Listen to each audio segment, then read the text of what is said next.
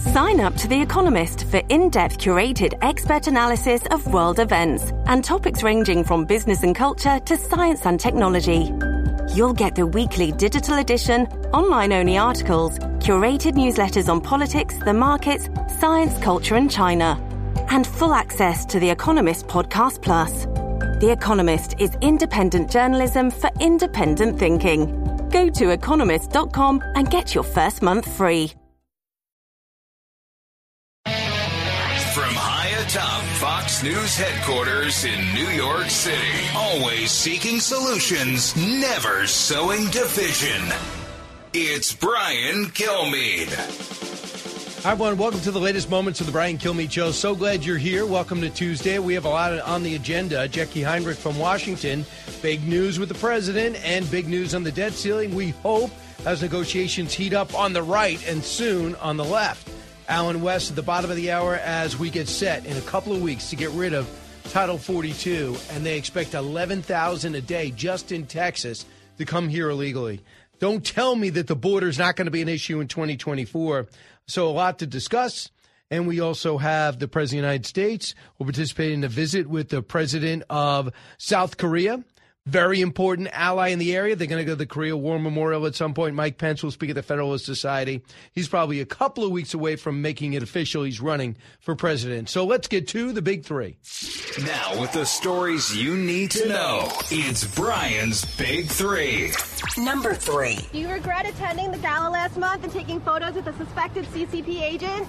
Today, Senate Majority Leader Chuck Schumer refused to answer our questions amid mounting scrutiny over his appearance last month at a gala alongside suspected Chinese Communist government agent Harry Liu Zhenhuang. Wake up, Chuck. The China threat is everywhere as photos emerge of Chuck Schumer awarding a China enforcer spy, a whole group, with an award. Later, we find out they're Chinese cops set up in New York City to try to clamp down on Chinese citizens. Also, China's war of words over AI and more. Number 2. If you look at the evidence of what all the Biden family has gotten away with thus far, there are very few third world countries that would allow their leaders to get away with the things that the Biden family has gotten away with. Thereabout, it's all closing in, I believe. Congressman James Comer doing a good job. Hunter swirl of controversy envelops the son and soon to be his dad as his ill-advised personal transgressions come back to plague him and his family. What it means for the Dems and the Biden family and how his lawyer, Hunter's lawyer, is fighting back. Number 1. When I ran for president 4 years ago, I said we're in a battle for the soul of America, and we still are. The question we're facing is whether in the years ahead we have more freedom or less freedom, more rights or fewer. I know what I want the answer to be, and I think you do too. Yeah, nice music. It's on. Joe going to give it another go and made it official, announcing his reelection campaign in a slick video. Nothing live, nothing elaborate, no Dem debates also. By the way, Governor DeSantis sharpens his foreign policy skills in the Far East. Nothing is official, but, man, it can't be far away. Know what he needs? He needs the Florida legislature to come out and say you're allowed to be governor and run for president. As soon as they do that, it's going to be game on. I don't think there's any doubt about it. But first things first, this is kind of the President's Day. Even though the whole debt ceiling, defaulting on our good line of credit is staring us straight in the face, even though there's about at least five Democratic House members, Joe Manchin on the Senate side, indications other senators, too, who want the president to negotiate with Kevin McCarthy on this. President's not budging so far. So there's a lot of drama. But in the meantime, we're seeing the president's poll numbers dropped. He's at 41% approval on NBC. Only 26% want him to run again. So their answer on the Biden administration is just to quickly declare re-election and back off any threats. Here's a little. I'm not going to play much of it. It's not that good. But here is the president's campaign release video. Cut 2. When I ran for president 4 years ago, I said we're in a battle for the soul of America, and we still are. The question we're facing is whether in the years ahead we have more freedom or less freedom, more rights or fewer. I know what I want the answer to be, and I think you do too. This is not a time to be complacent. And it's official. Jackie Heinrich from the White House now. Jackie, so there's the flourish we were promised to tape. Is that all we can expect today? morning. Sorry. Excuse me. Frog in my throat. Good morning, Brian. It's allergy season. It's not your fault. Oh, my gosh. It's killing me, man. Yeah. Well, speaking of, things getting started today, I mean, the president's video is really kind of a surprise because we were long told that we would see this big rollout, that he would have a blitz of appearances across the country touting his achievements, and then some big event. And now all of that discussion has shifted to a ramping up effort. So this video is all that we expect today. We've not been told that there's any sort of big event going along with it. And it's interesting to me because, for all of the things we were told about how this would come and when it would come and, why it was being delayed, because we've talked about this before, initially some expectation that he would announce shortly after the State of the Union. And then we were always told it would probably be in April, and it would give them time to do all these things, to do the blitz of states appearances and to let Republicans, get themselves into some trouble, negotiating over the debt ceiling and whatever else, fighting with each other. Expected that to happen. This video hits all of the things he could have written this 6 months ago. It hits January 6th, abortion, equity, MAGA extremists, cutting Social Security and taxes. I mean, this could have been scripted in, right after the midterms and held. So I'm surprised that it came out as it did, and it was just this. He's coming out. He's going over to Japan soon, right? He's meeting with the South Korea leader today. So he's got a debt ceiling debate, negotiation, which I don't think he wants to take part in, but it's absolutely an issue defaulting on our debt, being that he is the president. So I do think there's some legitimate issues that he's got to tackle right away this week, including what the House is going to do if they're going to pass it through the Senate. But for the president of the United States, do you think that those polls that we watch, Meet the Press, Face the Nation, Fox News Sunday, all tout one thing, that the president's popularity is waning among Democrats? Does that matter to those in the White House? I don't think it does, because I think they think this election is all about Trump. And you can see that evidenced in this video. The first images, first few seconds of this announcement video is January 6th footage. And Trump is right now the, only candidate in the race. And this is shaping up to be a rematch of the 2020 election. So their biggest bet is that Joe Biden has a proven track record of having beat Donald Trump. And that's the best thing they've got going for him. So that's what they're, paying attention to the most. I would argue that I think it's strangely timed.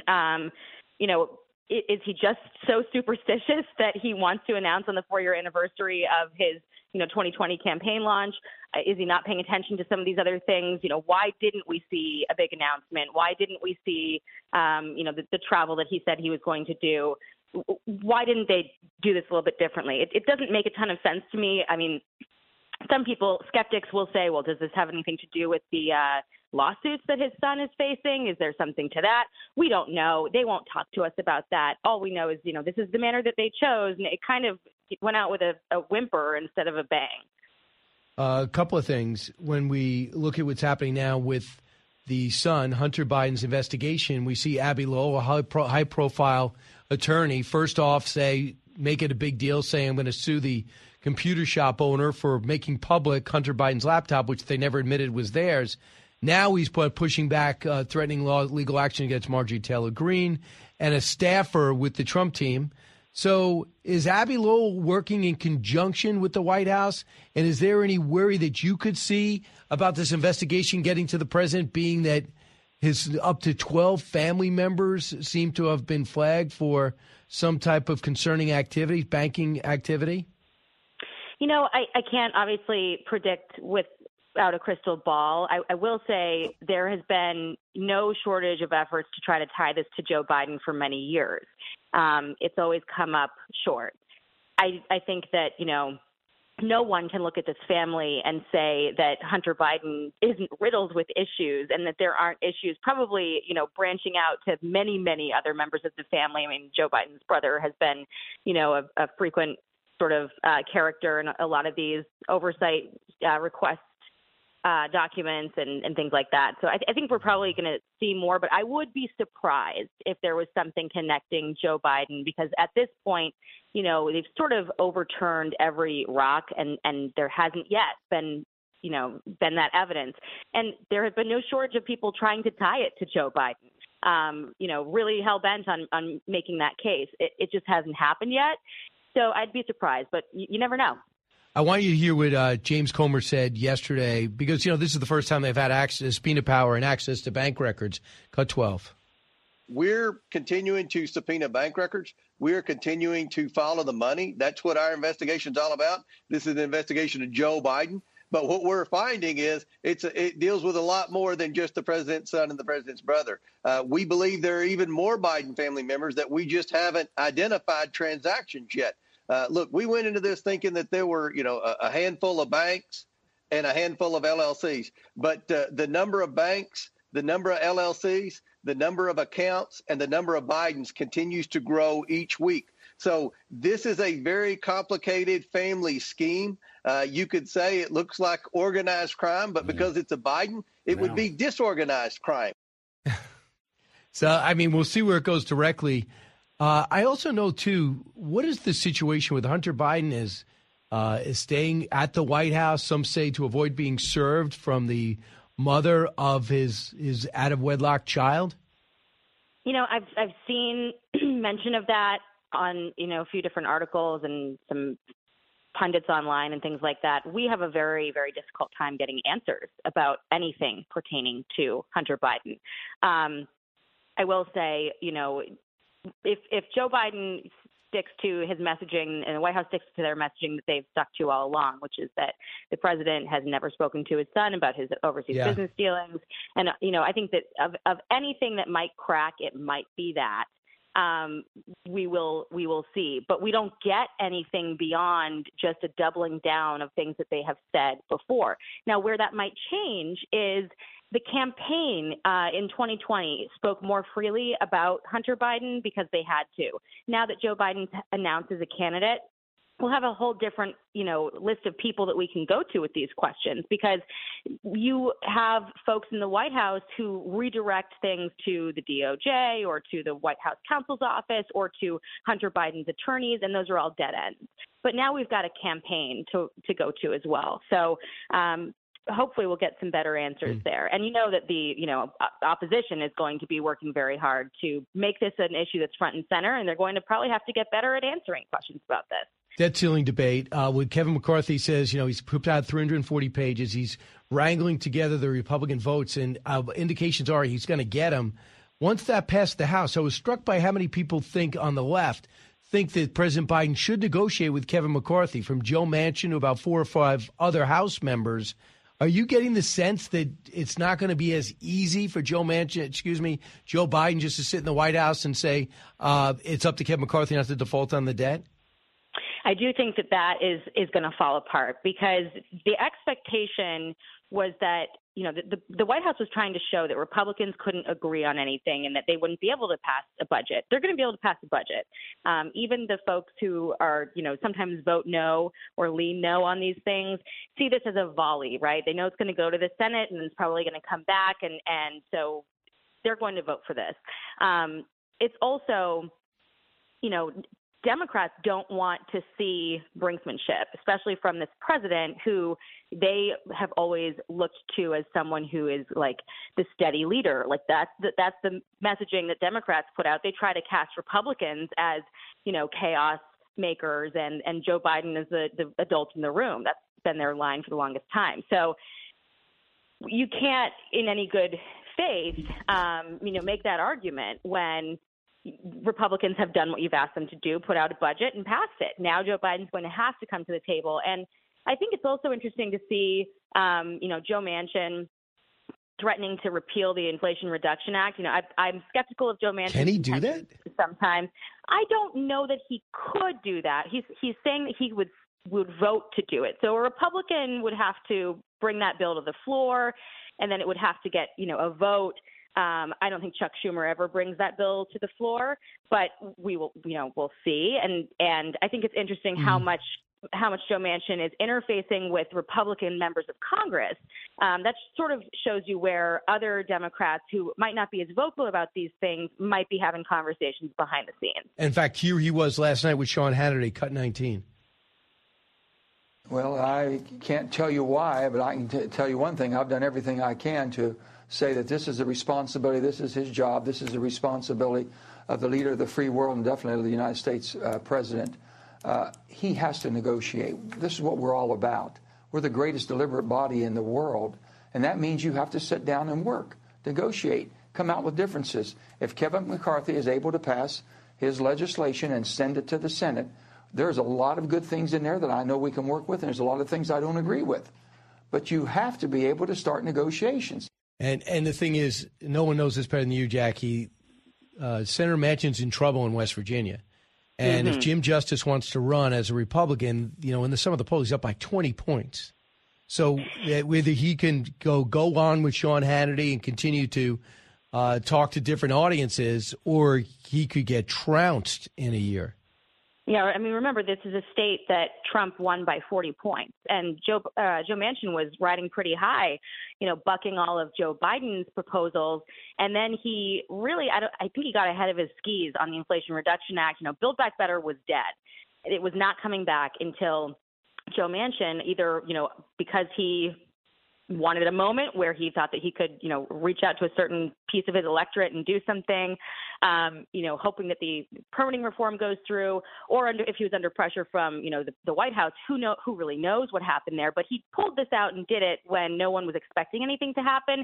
And he's a smart guy. You should know if you don't get permitting reform in at the front end, you're not going to get it on the back end. So I think now he's doing a little bit of backtracking and trying to make this look like, the White House screwed him essentially, when really he kind of dug himself into this hole. So he's got a hill to climb when he's determining what he's going to do, when he's up next cycle. Jackie, I enjoyed our quality time. Did you enjoy it too? I did. I love coming on your show. I'll come in any time. I'm at home right now. Are you really? Yeah, I don't get until 11 today. Oh, okay. I do extra duty for you, Brian. Wow. If you can give me, I will sign your timesheet and get you that payment for this 20 minutes. I appreciate it. Jackie Heinrich, thank you. You got it. Thanks, Brian. She called me from home. I thought she was at the White House. She is endlessly honest. When we come back, I'll take your calls, 1-866-408-7669. Expanding your knowledge base. It's the Brian Kilmeade Show. The Fox News Rundown, a contrast of perspectives you won't hear anywhere else. Your daily dose of news twice a day, featuring insight from top newsmakers, reporters, and Fox News contributors. Listen and subscribe now by going to foxnewspodcasts.com.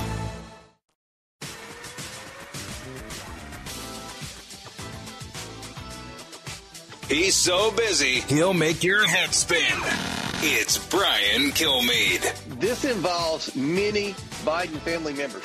And for the IRS to just come in, or the Department of Justice to just come in and cherry pick the president's son, that's not going to cut it. And to just cherry pick the president's son and say we're going to get you on tax evasion or some misdemeanor gun charge, that doesn't even scrape the surface of the potential wrongdoing that this family has done. So I think that they've got a lot more complicated case than they understand what to fully do with.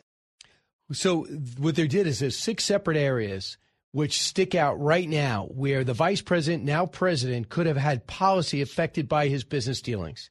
That's key. So why is it that 2 billionaires, out of all the billionaires that were listed in Russia, were not sanctioned last year? Happened to be 2 billionaires who had breakfast with Hunter Biden and may have had a deal with Hunter Biden. And there's more. I'll discuss that with Lieutenant Colonel Alan West. So glad you're here. You're listening to the Brian Kilmeade Show, an exciting Tuesday.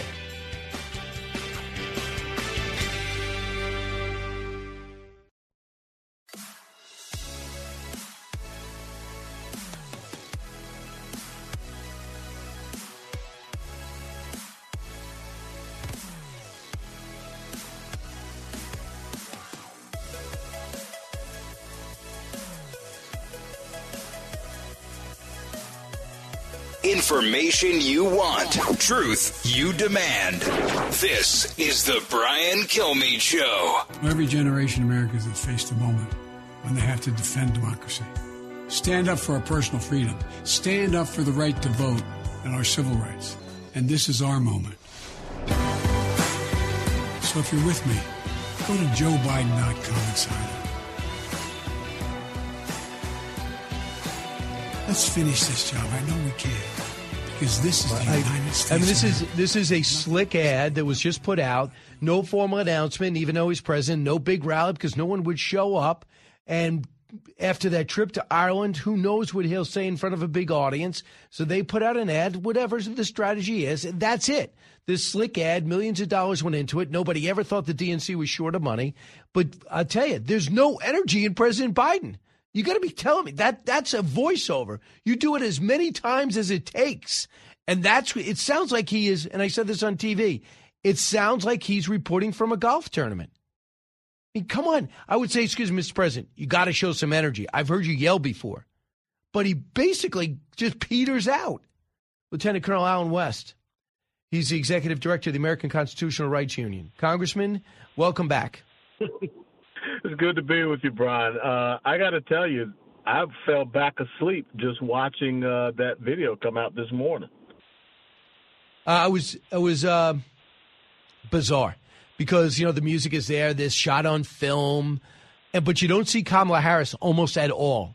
Quick shots. No. And then you see one shot, literally one frame of Joe Biden running, and he makes one step and he's gone again.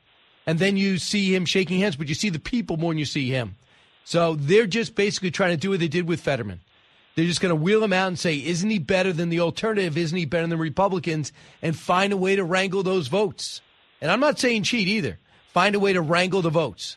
Find a way to go out there and just tell everybody that if you don't elect him, they're going to make abortion illegal and all women are going to die with coat hangers.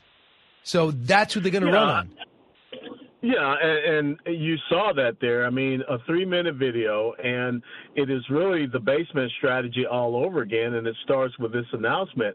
Think about this. I mean, Biden goes away to Ireland for, 5 days, family vacation, really, not, speaking about any of the current issues. He comes back, goes to his beach house in Delaware. Then he comes back to D.C. and really has been hidden. And then you put out a campaign announcement, 3-minute video at, 6 or 7 o'clock this morning. They are really trying to hide him. And when you listen to the words of this video, it was nothing about the economy. It was nothing about our energy independence. It was nothing about our national security, foreign policy, the border. It's all about these things that the Democrats believe that they can leverage. And I don't think that murdering unborn babies up until the time of their birth, and even in California, they're talking about murdering babies after birth. I don't think that the sexualization of our children and the fact that the Democrats and Joe Biden has said that they don't support women's sports, that's not going to be a winning issue for them. So what they're trying to do is, come out again with this whole defending democracy, but they're the ones that want illegals to vote. They're the ones that want to stack the Supreme Court. They're the ones that want to end the filibuster. So they're doing everything that goes against democracy to include advancing censorship. And he wants to come out and say, look at all the legislation I passed. Number one, that was a year ago, and it was all done in the Senate. And I don't think there's not many Republicans that we knew we had to do infrastructure as a country, but we didn't want to do it that way. Number two is the thing that he passed, the Inflation Reduction Act. And you're going to tell me Joe Manchin, this guy is apoplectic, even though he did so willingly. He was totally, he said, sandbagged in passing it. And that's what he wants to run on. Do you see what's happening to the world around us? We're losing every continent before our eyes. No, you're absolutely right. And when you talk about this whole infrastructure bill and the Inflation Reduction Act, that was just a backdoor means by which they pushed this green energy plan. And, we can counter that very easily by Joe Biden telling people with their pensions they can't invest in the type of investments they want in our own energy independence. They have to invest in this environmental social governance plan that is out there. So in no way, shape, form, or fashion suggestion he has anything positive. And, of course, all of this government spending has done nothing to help us with inflation. Inflation was 1.4% when he took over office. It reached a 50-year high of close to 9.1%, and even still now it's down to about 5%, but that's still nowhere near the 1.4% that he inherited. And look at our GDP and how that has fallen. So there's nothing real positive that Joe Biden can come out with, but all he can talk about is MAGA Republicans, extremists, and I don't think that's a winning message. All right, so let's talk about the other side. It looks as though working the phones, the former president's doing a much better job wrangling surrogates and endorsements. You just got Michael Waltz. Obviously, you got Matt Gaetz, who's really both are very good friends with DeSantis. Now you have Lee Zeldin, great friends with DeSantis. He's going with Trump. You have Chip Roy and Tom Massey, who have gone for DeSantis. I know at the least it's symbolism. At the most, it could maybe sway some votes in Florida. Where do you stand, Colonel? Who would be a better nominee in your book? Or there's a big field. There's Nikki Haley. There could be Tim Scott. Could be Mike Pence, Vivek Ramaswamy. Where do you, Asa Hutchinson? Where do you stand? Well, you also forgot Steve Daines, the senator from Montana, who is the head of the National Republican Senatorial Committee. He went with Trump. Came out. Yeah, he went with Trump. Look, it's a two-person race. I don't care what anybody will say. Everyone else is there. Maybe they're trying to get some type of publicity. Maybe they're auditioning for a vice presidential role. But right now, Donald Trump owns the stage, and we haven't seen Ron DeSantis come in. I don't know if his official announcement will change things. But the key thing for President Trump is to learn the lessons about where he was not successful in 2016 to 2020. You can't go out there and pick fights where you don't need to pick fights. You can't go out there and drop grenades on yourself and lose your messaging. I have never seen a president that could go out there and have an incredible State of the Union address, but within 48 to 72 hours, he would completely change the narrative from his own success and his own policies. So I think that the president, former President Trump, has to stick to the agenda, has to stick to his record that is out there and not get caught up in the Mickey Mouse back and forth. And I will tell you, it really wasn't a smart thing to come out of the Trump camp to say that Florida is one of the worst states in the United States of America. That's the state where President Trump has his current residence. And so why would he say it's one of the worst states? He doesn't mean it either. Those type of things. It's not even true. I mean, he doesn't mean it. Yeah, so why say it? So, again, this is about discipline, Brian, because what the left has shown their hand. The fact that you have Cesar Chavez's daughter and the campaign manager for Raphael Warnock, those are the two primary campaign managers for President Biden's reelection. You know exactly where they're going with this. And so you have to be able to beat them at the message, and you have to be able to drag them back to talk about the agenda, not the Mickey Mouse stuff. And I would love to sit down in a conversation and say, let's not even talk about the past. Talk about exactly what you're going to do. And Senator Grassley said that. Senator Grassley says, I need to know, and by the way, he's 89. He's like, I need to know what he's going to do. I know what he did. I need to know what is next. What I find interesting is that they're going to use this label, MAGA Republicans, MAGA extremists. Mm-hmm. MAGA. How do you feel about that? No, Make America Great Again is a great slogan. But for moderates and independents, they say that they look at that as an extreme phrase. When you see that phrase, you think extremist. How do you battle that back? Well, I just put out a piece on townhall.com today talking about how you battle that back, because the left is very good at demonizing and denigrating and demeaning.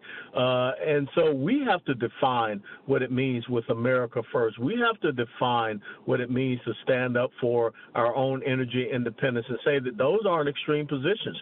We have to be able to define the left and what they're doing. If you want to talk about extremists, let's talk about Antifa. Let's talk about the fact that you have have businesses that are closing in many of these inner city communities because of the violence that is out there. Let's talk about Jane's Revenge that's going out there and attacking pro-life advocacy centers, firebombing them, vandalizing churches. That, to me, is quite extreme. So I think that the battle is about making sure that you can, bolster your brand, but also undermine them and their messaging. They're very good at coming out and changing language. Now we got gender-affirming care, and if you don't allow your child to go out there and mutilate their body, you are not promoting health care for your child. Well, 18-year-olds and below can't even go out and get a tattoo. So how can we trust 18-year-olds and below to go out there and say, I want to mutilate my body? And so we need to take over the language and stop allowing the left to dictate the narrative. No, I hear you. And that, by the way, I think that's much easier issue. The abortion takes much more nuance. But in terms of transgenderism, I think most of the American people say, how did we get here? This is telling. Yes. Obama had 75% of the Democratic Party supporting him at this time when he said, I'm going for re-election. It looked like Donald Trump had 73% of his party. Bill Clinton, 50% of his party. Obviously, he was in the middle of a little bit of turmoil there. Joe Biden's got 38% of his own party. I'm not talking about the country. I'm talking about his own party. I mean, that has got to be jarring to people inside the White House. Now, we know Susan Rice left yesterday. Mm-hmm. We know the chief of staff left 3 months ago.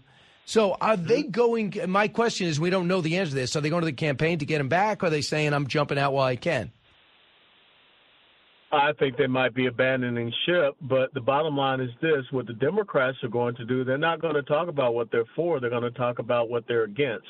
And that does not lend itself to being a winning message if, like we just talked about, Republicans can have that positive message, kind of like Ronald Reagan when he had that commercial that said it's morning in America. Yep. That's what people are looking for. And you talked about the tone of this announcement video from Joe Biden. It had no energy. It had no enthusiasm. It does not cause you to want to get out there and fight hard for this individual who seems that he has no enthusiasm whatsoever himself. And it was just a voiceover, like you said. How many times did they have to do a take of that 3-minute video? So I think this is a great opportunity for constitutional conservatives, for the Republican Party to come together, have a unified message, and something that every single person, from the president, the vice presidential candidate, all down to Senate, House of Representatives, everyone, governors, everyone can be on the same sheet of music. The other thing is, Colonel, this is what I think. But you spend the time in politics. When you go and say Donald Trump didn't build the wall and he didn't drain the swamp, therefore he doesn't deserve re-election, that's a joke. And these are Republican attacks. Mm-hmm. You know what he did to build the wall. You know where he's not an absolute monarch. You know he had $1.8 billion and he needed 10 to 15. You know Paul Ryan was a speaker at the time, negotiating to get defense build up. That's what Republicans always had to do. Finance defense in terms, and I'll give you some social programs. And what they wanted to do is take his campaign issue away from him. And they go, we'll get more next time, him, Mitch McConnell. And then he said, I'm tired of waiting. I'm repurposing defense fund. So when Chris Christie, who I'm friends with, goes at him that way and those two things, and same with Chris Sununu, who I really like, I go, guys, that's a non-starter, and Republicans shouldn't be doing that. But that's just my view. No, they shouldn't. And I will tell you, living here in Texas, we are seeing the ramifications of this open border policy with the fentanyl crisis. Yeah. And this is a chemical that China is bringing across into the country, the human and sex trafficking crisis, the crime and violence. We don't have operational control of our border. So what Republican would not want to see operational control of our border, protection of our national sovereignty, protection of the American people, and not being on the side of human and sex trafficking slavery. So, again, this is a winning issue, and all Republicans should come together on this. Right, and Trump did a lot better job than this guy. At least he tried. Far better. And remember, he sat there with the DNA kits because he didn't want to break up the families. Yeah. That was her. That was a very very poor idea. Break up a family. The American people wouldn't tolerate that. Although we seem to be tolerating children working 24 hours a day in and these child labor schemes that took place, the New York Times reported on last week. So then he said, okay, I'm bringing DNA kits. I'm going to find out if that person is, in fact, related to that child. And the minute they did, it all of a sudden got very organized. And after a while, they didn't even need the kit. They just needed the swab. And people were turning themselves in. Oh, it's not my kid.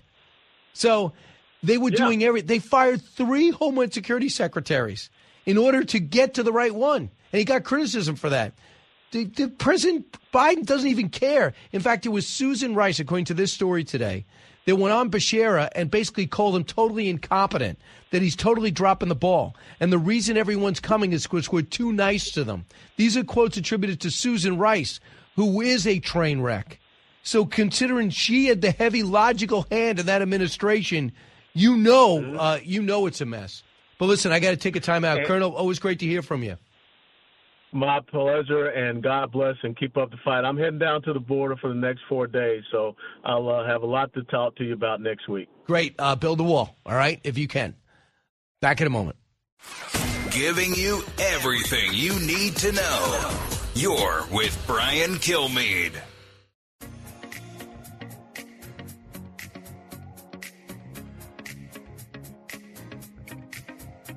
From his mouth to your ears, it's Brian Kilmeade. Yeah, we are back just a couple of minutes there, but just so much to discuss in 2024, big day, because Joe Biden makes it official.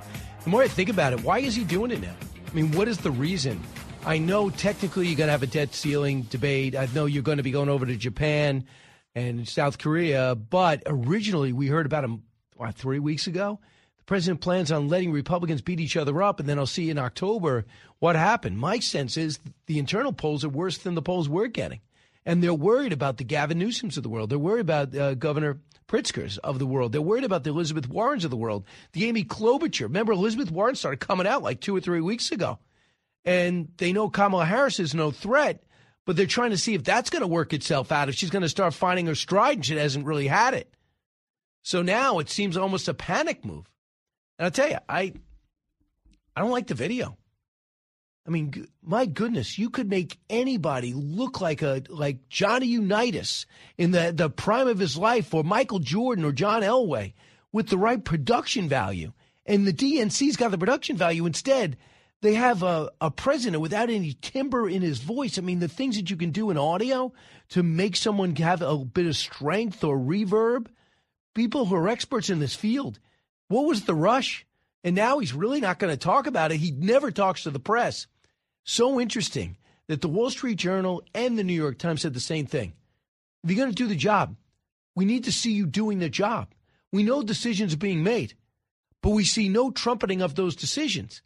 When's the last time you heard the president tell you why we're in Ukraine? When's the last time he told about the need to support Ukraine? You might not like that war, but the person that does is in the White House. No one likes war, by the way. You might not like American support for that war. Explain it. Explain what you're doing with AI. Watching 60 Minutes, watching Elon Musk, ahead of Google. Talk about, the dangers and the excitement of AI. Well, where should we be? Where are the parameters on it? Brian Kilmeade Show. From the Fox News radio studios in Midtown Manhattan, it's the fastest growing radio talk show. Brian Kilmeade. Hi, everyone. Welcome to the latest moments of the Brian Kilmeade Show. So glad you're here. This hour, we're going to be joined by Congressman Michael Waltz. He is all over taking private meetings, trying to stay up to date with what's happening between the controversy in Florida with everyone being forced to pick a candidate. Is it going to be Governor DeSantis, who has been officially declared, Donald Trump? Then you have what's going on overseas, the Sudan evacuation, the Afghanistan situation, where we seem to be teaming with the Taliban to take out ISIS-K. Is that a joke? We see how friendly France is being with China, and we see that China is trying to make big-time gains into Europe. But then they had their foreign minister come out and make a statement where, we're not too sure that those states that emerged after the end of the Cold War are legitimate, like Estonia, Lithuania, Poland, and all these others. And then he quickly had to walk that back. China is getting more and more bold by the day. Are we ready for that fight? Ian O'Connor on Aaron Rodgers going to the Jets, one of the biggest trades in a long time, and then we'll do a simulcast on Varney and Company. So let's get to the big three. Now with the stories you need to know, it's Brian's Big Three. Number 3. Do you regret attending the gala last month and taking photos with a suspected CCP agent? Today, Senate Majority Leader Chuck Schumer refused to answer our questions amid mounting scrutiny over his appearance last month at a gala alongside suspected Chinese Communist government agent Harry Lu Zhenwang. Wake up, Chuck. The China threat is everywhere as photos emerge as Chuck Schumer awarding China enforcer and spies with awards while accepting contributions. They since said they'll give him back. Also, China's war of words over our AI technology. Number 2. If you look at the evidence of what all the Biden family has gotten away with thus far, there are very few third world countries that would allow their leaders to get away with the things that the Biden family has gotten away with. Hunter swirl of controversy envelops the son and the dad as his ill-advised personal transgressions come back to plague him and his family. What it means for the Dems and the Biden family, and how his lawyer, that's Hunter's lawyer, is fighting back. Number 1. When I ran for president 4 years ago, I said we're in a battle for the soul of America, and we still are. The question we're facing is whether in the years ahead we have more freedom or less freedom, more rights or fewer. I know what I want the answer to be, and I think you do too. That's the greatest Newt Rockney speech ever. It's on. Joe is going to give another go and making it official, announcing his reelection campaign hours ago. Nothing live, nothing elaborate, no Dem or a Dem debate. Governor DeSantis, meanwhile, sharpens his foreign policy skills in the Far East, noting his official launch is probably not far away. But as Congressman Michael Waltz knows of Florida, Congressman, welcome. First off, the Governor DeSantis is not going to run until they change the rules in Florida, right? To make it so he can remain governor while he runs. Right now, you can't do both. Yeah, that's right. Right now, Florida has a resign to run. My understanding from talking to some state legislators, and they're in session right now in Florida, is that that law will be changed before the end of their session. And when would that session end? Gosh, I should know that, Brian. That will be in the next 2 weeks, I believe. Next 2 weeks. So the big news today is not a big secret, but it looks like President Biden will give it another shot. Cut one. Freedom. Personal freedom is fundamental to who we are as Americans. There's nothing more important, nothing more sacred. That's been the work of my first term, to fight for our democracy. This shouldn't be a red or blue issue. To protect our rights, to make sure that everyone in this country is treated equally and that everyone is given a fair shot at making it.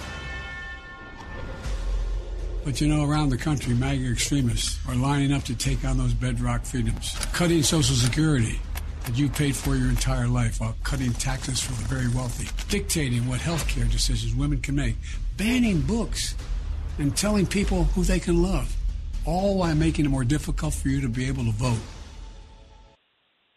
Okay, I just writing down a few things. First off, do you sense that that's a good message? I don't think it's a winning message, Brian. I mean, he's going right to social issues. He's looking backwards.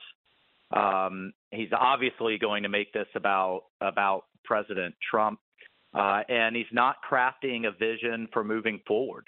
I would have thought, look, not that I hope he does this, but I would have thought he would have been standing at a factory somewhere, maybe the new Intel chips factory that's opening in Ohio, swing state, talking about jobs, talking about STEM, technology, maintaining America's lead in the world, really crafting a forward vision and saying, hey, from his perspective, I obviously disagree, but you always want to point to things you got done and then talk about your second term, how you're going to build on that. But this was nothing live. I think we all know why that was, and backwards looking. And so I think it's going to, I didn't even watch the whole thing. It was kind of putting me to sleep. Well, the thing is, it blows me away because, you've tracked these. You've done run campaigns before. If you don't like the track, do it again. He's got no energy in it. I mean, I can't tell you how many times I'll just do a promo at the end of this show, and I'll say, oh, that's terrible. Let me do it again. Do almost everything. So you go do it right. You do a book on tape. You got to get it right. Is that the best he could do? You have to listen to it because it's like he's at a golf tournament and he was told to whisper. And if I'm his boss, I say, hey, guys, if I'm the director, Mr. President, you got to do that again. You got to show some energy. These people got to vote for you. A couple of things you got to get used to. How are you going to handle Michael Waltz, that MAGA extremist? He supports or she supports Trump. They're a MAGA extremist. That's how you're going to be labeled. Yeah, well, yeah, that's what they're going to try to do, and clearly they've poll tested that, and they're going to try to label that as an extremist. You're right. How am I going to deal with it? I think we have to continue to define what that means and what America First means and what a vision means going forward, getting us back to energy independence first and foremost, getting us to a pro-growth economy like we had pre-COVID when every single demographic category was at record low unemployment rates.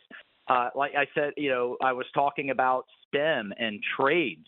You don't have to go to a 4-year liberal arts college and get a degree in medieval, basket weaving. We can turn wrenches and build things again.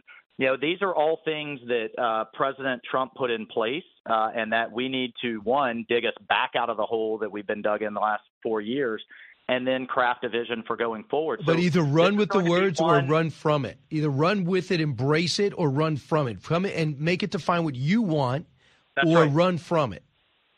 Well, and things like getting America, which I think really resonates with people, back to a meritocracy, getting America back to equal opportunity for all Americans rather than this obsession with viewing the world through the lens of race and gender and sexual orientation. I think all of those things are going to resonate, and I'm looking forward to making that case.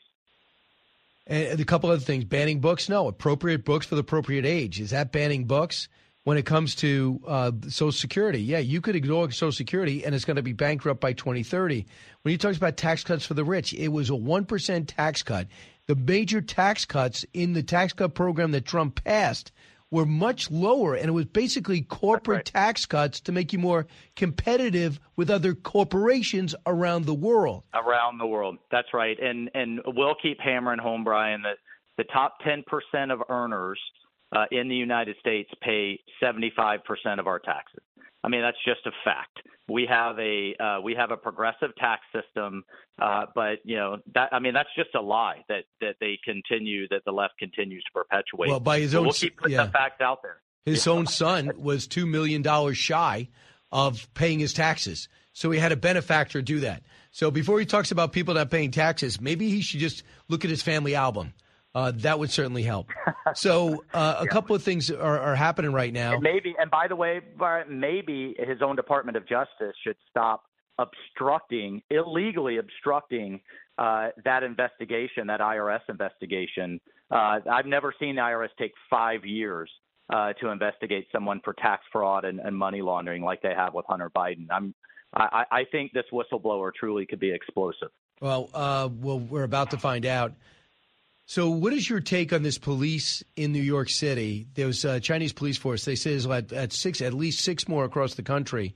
They crack down on their citizens and threaten them with punishing their families back in China if they don't march to the same drummer, maybe do their dirty work for them. And it turns out there's video of them with Mayor Adams of New York and Senator Chuck Schumer not only getting donations but receiving plaques. What's your reaction to that?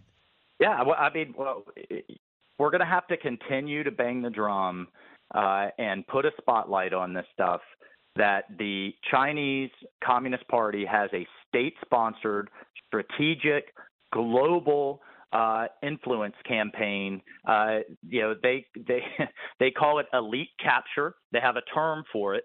And we saw it with Swalwell, where they try to spot up-and-coming politicians who may be sympathetic. We're seeing it now. It's being uncovered in New York, where they cozy up, they provide campaign contributions, they get interns on staff, and they basically co-opt decision makers. And this is not just politicians. This is in academia, in Wall Street, in Hollywood, in our research labs. I mean, it is truly across the board. In media, I mean, Brian, we talked about how I and others blocked and tackled Chinese-backed money from buying Forbes. So that doesn't turn into a propaganda platform. We have TikTok where they're influencing our youth. So we just have to wake up to what's going on. And the left wants to, for the life of me, they want to preach about social justice here in the United States, but just ignore the greatest genocide since the Holocaust that's going on with their buddies in the Chinese government. And we're going to continue to expose them and name and shame. And finally, the Department of Justice started taking action to shut down these illegal police stations. Yeah, I would hope so, but we did identify that about 2 years ago. Here's Governor Ron DeSantis from Japan yesterday, cut 17. One of the things they complimented us on in Florida is I'm going to be signing legislation very soon eliminating the possibility of CCP land purchases in Florida. No farmland, no land near critical infrastructure, none. He was on with Sean Hannity last night. Can you do that as a governor, and should we do that as a country? Are we at that point? Yeah, he can do that as a governor, and I'm looking, in fact, to mirror that legislation. A former Green Beret state senator in Florida is sponsoring it, Jay Collins. We have that same language, and I'll be looking to introduce it in our defense bill as a first measure, and then going more broadly from there. They're buying up not just our land, but key elements of our food supply. They own the Chinese money owns one of our largest pork processors in the United States. And look, a lot of these companies, Brian, this is what's so nefarious. They could have completely legitimate means, but under Chinese law, if the state tells them to shut it down or infect it or do anything, they have to comply. So this is incredibly it's just incredibly disturbing that we've gotten this far. And I'm going to be doing everything, working with our China committee, working with our state legislatures that we can to roll it back. A couple other things. The debt ceiling is coming to fruition. Kevin McCarthy has a 300-page proposal he put out. He's got to make sure he's got the GOP caucus together. That means he's going to lose 4 votes. I'm seeing a lot of positive messages from the people that usually give him a problem. What are you hearing about the debt ceiling and Republican caucus passing this and getting it to the Senate? Yeah, we're literally counting votes as we speak. I think it has a lot of good conservative, fiscally conservative elements in it. We just can't continue to have blank checks, and that's what Biden and Schumer and the Senate want. I mean, they're just going to literally spin us into oblivion. Biden has in his rollout video that we're going after Social Security. Actually, they're destroying it by doing nothing. They're literally allowing it to go insolvent, and that's unfair to our seniors and future generations. So we've got to get it under control. And the two biggest things, Brian, one is work requirements for welfare, and number 2 is pulling back a lot of these billions in unspent COVID money. So these are completely reasonable, Brian, and it is totally irresponsible for the president to just say, I'm not even going to negotiate. I'm not going to talk about it. You just sign me over a blank check or else we default. That's ridiculous. And so I think we're going to get it passed this week. Susan Rice is out. Evidently, she clashed with Xavier Becerra for screwing up the border, berated him for his incompetence. She's also known to rip everybody because they say it's too easy to get into this country and it's too attractive to stay. So this sounds a little like a Republican. I also know I want to know if I'm being spun by Rice proponents. But have you heard that behind the scenes? I haven't heard it behind the scenes, actually, Brian. This is the first I'm hearing in this reporting. I mean, I know I'm hearing behind the scenes and have been for the last 2 years that Susan Rice has her fingerprints on a lot of these foreign policy decisions and the domestic policy decisions, and has a lot of one-on-one time with Biden. So if she felt that strongly and she has that kind of influence in the administration, why is he still doing nothing? And why is Mayorkas still pretending like the border is secure? So something doesn't add up here. I'm not buying the spin But it is significant that she's leaving. There's a lot more to that story. All right. He is Congressman Michael Waltz. He does not have a free moment. He's always working. Congressman, thanks so much. All right. Thanks, Brian. Talk to you soon. And thanks for coming on last night. Meanwhile, 1-866-408-7669. Busy half hour. I'll have your calls next. Then Ian O'Connor joins me from the New York Post. How does he feel about Aaron Rodgers shaking up football and going to the Jets? Are they now closer than ever to doing something they haven't done since 1969, going to the Super Bowl? Learning something new every day on the Brian Kilmeade Show. A talk show that's real. This is the Brian Kilmeade Show. You know, the poll numbers are, they're not what you want to go into a reelect with in normal times. That is an understatement. But these are not normal times, right? So this is the electorate is still feeling very uncertain. If there was a Democrat out there who thought they could beat Joe Biden in a primary and thought they could do better than Joe Biden in a general election, they would be running, and they are not. Interesting. I mean, I was thinking that too. If there was somebody, but you have to have that maverick gene, because these 40 and 50-year-old and 60-year-olds say, well, listen, regardless, win or lose, Biden's done. So there's going to there needs to be a new generation. And when I come up, I need to know that I got the backing of the establishment behind me. Why alienate people? So that's why if there was a younger Bernie Sanders out there. Julia, listening on FM News Talk 97.1 in St. Louis. Julie. Hi. Hey, I have a question. There are so many important stories that our corrupt media does not cover. Why doesn't a conservative, wealthy person buy ad time on shows like The View, The Today Show, Good Morning America, and just run simple documentary-type ads, not with scary music? It's not a bad idea. Would they accept those ads, right? Would they accept the ads? You don't have to accept it, but I understand your frustration. But know this, Julie, how interesting is it that CBS and NBC are all covering now the Hunter Biden situation, the whistleblower that came forward, the investigation into his background? I'm fascinated by the fact that other networks, in some cases, are leading the charge.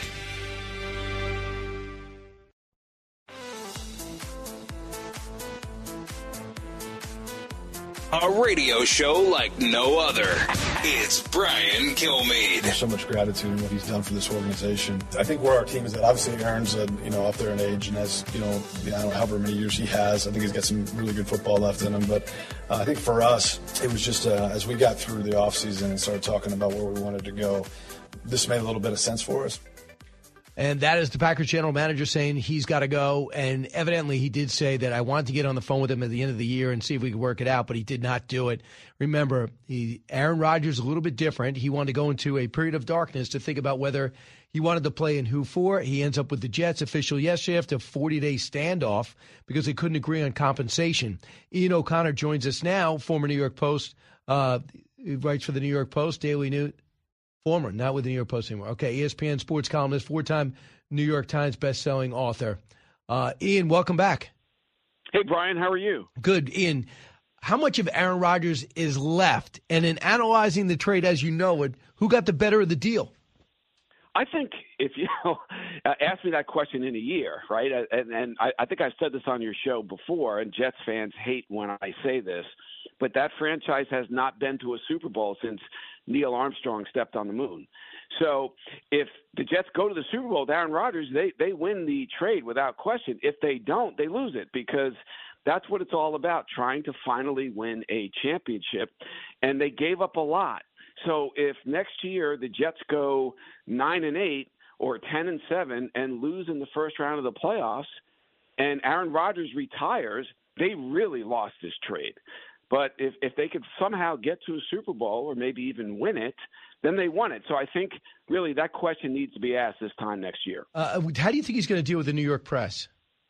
It's a good question, Brian. He's obviously an eccentric personality, but we've had plenty of those in New York in the past. And you know how it goes living in this area. If you win, everything else is fine. If you don't win, then it's a problem. So I think it's all going to be determined by the success of Aaron Rodgers or lack thereof. I suspect he will be reinvigorated by this trade. Now, remember, Last year was a bad year for him and the Packers. He did have the bad thumb, and that affected him for much of the year. But 2 of the last 3 seasons, he was MVP of the NFL. So I think this trade will provide a resurgence for him. I think he'll play at a high level at least for 1 year. I think the Jets will be in the playoffs. What they do once they get there, I guess we'll find out. Does the fact the Favre experiment did not work in New York, where Favre go to Minnesota and did great after getting traded from Green Bay. So do you think that has anything to do with how this might play out? It's interesting because I think the Jets were sort of burned by that trade because Brett Favre only played 1 year, and he clearly wanted to move on to Minnesota as quickly as he could. I think to give up what likely will be a first-round pick to Green Bay next year, the Jets must have gotten some sort of assurance from Aaron Rodgers that he is committed to playing at least 2 seasons. So having gone through that with Brett Favre and getting burned with the one-and-done career that he had in New York, I have to believe, and we'll find out here pretty quickly, that Rodgers told them, listen, I can't guarantee it, but I am almost certain that I will play in New York at least 2 seasons, and I won't go anywhere else. I will retire a Jet. So I think they needed to hear that before they gave up that first-round pick. So Rex Ryan on ESPN, he was a very successful Jet coach, remember 2 AFC championship games, said this. So I think the Jets, they're definitely in the playoffs. Do they win the division? I think they do. And by winning your division, you got a great chance to win it all. You just got to be hot. You got to be able to play defense, when the snow flies, and the Jets can do that. I think this is the best chance the Jets have probably ever had of winning a Super Bowl. So, he likes to say sensational things, but I know he also pulls for him. He's got a tattoo. He had a tattoo of Mark Sanchez. I don't know if that's still there and how much that's worth today. But they were 500 there without him. They had that slide at the end. And the Jets have a situation where I think 2 of the last 3 years they had a number 1 pick and high up, and they drafted a quarterback, and both seemed to bust. What happens to last year's number 1 pick? Well, listen, Zach Wilson is the guy here who everyone is going to look at and see ultimately as the number 2 overall pick in the draft. What becomes of him now as Aaron Rodgers' understudy. It's been a bizarre early part of his career here in New York for Zach Wilson to bring him young. So I just don't know where his career goes from here. I think it's hard to believe that Rodgers would play 2 or 3 years and all of a sudden Zach Wilson will be unearthed again and become the starting quarterback. That's the way it used to be, Ian, when we grew up. You draft a guy and he waits. Once in a while, right. Dan Marino comes out of college and he starts almost right away. But that was an aberration. But now it's like, no, we got to get him in. Well, Aaron Rodgers actually sat a few years behind Brett Favre in Green Bay. Yeah. And he was a first-round pick. So that used to happen all the time. And now, of course, like everything else in society, it's instant gratification or else. So, listen, it's not going to matter if Rodgers plays at a high level for the next 2-3 years. That is the Jets fans' ultimate hope that he could do that. And they got to keep him healthy. So Thursday night when the NFL draft, the first round unfolds, expect the Jets to take an offensive lineman who can help protect Aaron Rodgers and keep him on the field. Unbelievable. Ian, in the big picture, Belichick, you know that the organization well. They are in turmoil. So Mac Jones has not gotten a blessing to be to be the starting quarterback. They got this latent rivalry with the Jets. The Jets haven't really held their end of the bargain, but they always seem to play each other well. How does that sit in the division now that the Jets got this quarterback? Well, I still think, Brian, I disagree with Rex Ryan. I still think Buffalo is the team to beat with Josh Allen, a quarterback, and until proven otherwise. And I think the Patriots, the Jets, and the Dolphins will be in there fighting for second place in a wild card position in the playoffs. I think the Jets will make the playoffs. I think they'll be a wild card team. I think Buffalo wins it. Belichick with Mac Jones, he's now brought in finally an offensive coordinator of distinction in Bill O'Brien. Last year, obviously, the Patriots did not have somebody running that offense who had any experience doing that. So I think the Patriots will be better this year, but I would suspect that the Jets make the playoffs in second place out of that division as a wild card. And, hey, if you get hot at the right time, you can win a championship as a wild card. So I don't think that's a terribly difficult proposition for them to navigate. Interesting. So we'll see where that goes. And we'll see. I just can't imagine Belichick having another year at 500 and then maybe not – telling Bob Kraft or Bob Kraft telling him, I think we'll make a change. What do you think? You mean a change at the position of head coach? Absolutely. That would be something else. I cannot. You think I'm crazy? That. Well, I just think he's arguably the greatest coach of all time in the NFL, and to not let him go out on his terms, I think that's that's really hard to see. But I know Robert Kraft is getting impatient now. Post Tom Brady, the Patriots haven't been nearly the same winning machine that they were with Tom Brady, so he's getting impatient. But I cannot see Bill Belichick ever getting fired. We'll see how it plays out. I guess stranger things have happened, but that one would be pretty strange. At the risk of being too New York-centric, while on a national show, Saquon Barkley said, I'm happy for Daniel Jones, but what about my money? He doesn't want to play. And you and I would never play for $10 million. We know that. It's just not enough. But he says, I will never play for $10 million. So what's going to happen here? He's been franchised.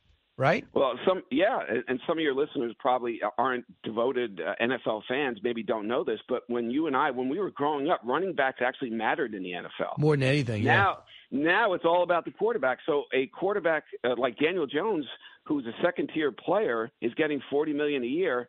Saquon Barkley, who is one of their best players and one of the best running backs in the National Football League, has to settle for $10 million. It's kind of crazy. Saquon is a better football player than Daniel Jones, and yet he's going to make $30 million less. So that's just the way the game has evolved over time. It's all about the quarterback, and that's why Aaron Rodgers to the Jets is such a big deal. Lastly, you did the book on Jeter, and I don't know if you saw that thing. I think his name is David Sampson, president of the Marlins, just ripped into Jeter, said he was opposite day George Costanza. Everything I did, he tried to do the opposite, and it all failed. He basically is where he belongs, sitting on a couch eating Subway sandwiches. I'm not used to legends being talked about like that. How about you? No, and that was a rough assessment, but not entirely inaccurate. Jeter did not succeed as an executive with the Marlins. There's no question about that. And when things weren't working out, he sort of picked up his ball and went home. So when you get fired or replaced, you're going to root for a lack of success with the successor of the person who basically fired you. And that's what David Sampson was doing there quite publicly. But it's hard to argue that Jeter was a success as an executive. Now let's see how he does as a broadcaster with Fox and going forward. I think at some point it's possible to see him in the Yankee organization down the road. But whatever he does at some point, I think it will lead to success. I just think he walked into a really difficult situation. He's not used to not having the best resources as he did as a player with the Yankees, and it just didn't work out. Right. Ian O'Connor always works out when you come on. We're going to tape this. We're going to play it back. Jets will come in second, make the playoffs. Allison, make sure we don't lose this tape, okay? We're going to see how smart Ian actually is. In ESM, you're with ESPN now? No. I am a independent full-time author as of about a week ago. Oh, congratulations! About time. Four-time New York Times bestseller. Like yours, so I have to figure out what you're doing to actually match that at some point. Well, you figured it out. Ian O'Connor, thanks so much. Back in a moment. Simulcast with Stuart Varney next. Newsmakers and newsbreakers. Hear it first on the Brian Kilmeade Show. Now, the Brian Kilmeade Show joins Fox Business's Varney & Company with Stuart Varney, live on your radio and on Fox Business. Here's Brian Kilmeade. Hey, welcome back, everybody. Brian Kilmeade, thanks so much for listening. We're going to go on FBN in a matter of moments, and with Stuart Varney, as we do each and every week. Last week I missed on Tuesday. I was out in Florida, back here now. You know, that horrible place, Florida, that Donald Trump suddenly doesn't like until him and Ron DeSantis are done sparring, then he'll love it again. So we'll discuss that. Also, President Biden, it's a big day for him. Look, he's going to run for re-election. Clearly his last election ever, has to be. And he put out a tape rather than have a big press conference or a rally. I'm not sure that's ever the intention or if that's ever the right thing to do, especially because we're used to big rallies with the previous president of the United States. Let's listen in together. President Biden's officially announced his re-election campaign. Regardless of the opponent, do you think that the Biden-Harris team can win? I mean, it's possible. When you see John Fetterman win, who basically, sadly, lost the ability to talk and campaign, and when you have the President of the United States not doing any interviews, not doing any press conferences, saying his basic message is, I'll record it and let you play it at home on your VCR, I think that's will win or lose. It could win because he's going to try to do in a very cartoonish, bigger way what Barack Obama did to Mitt Romney, make Mitt Romney seem unelectable. And that what he's going to do is say, you don't want the January 6th guy, do you? Remember last time? Remember what he did last time? A MAGA extremist? And that's what he's going to say. He's not going to say, look what I was able to do for 4 years, and I can do even better the next 4 years. He's going to say, don't look here, but look at the other guy. That's what he will say, but he's got a huge problem here in that of his Vice President Kamala Harris. Are we going to go for 6 years with an 80-year-old octogenarian president with a vice president in whom the country has no confidence? That's the country is in danger at this point, isn't it? That's my position.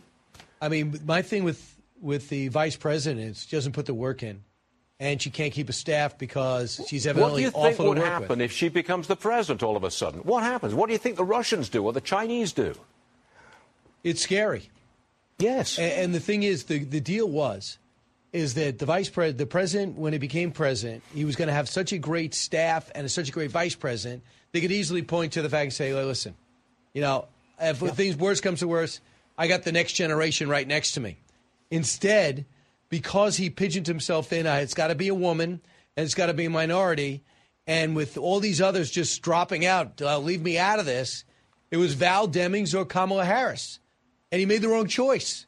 Val Demings was a legitimate police officer, impactful lawmaker, wonderful speaker, whether you agreed with her syllable or not. And he made the wrong choice with Kamala Harris, and he should have known. She did not. She had so much money in the bank, but yet she had almost no staff left and didn't make it even through one primary. He should have known this.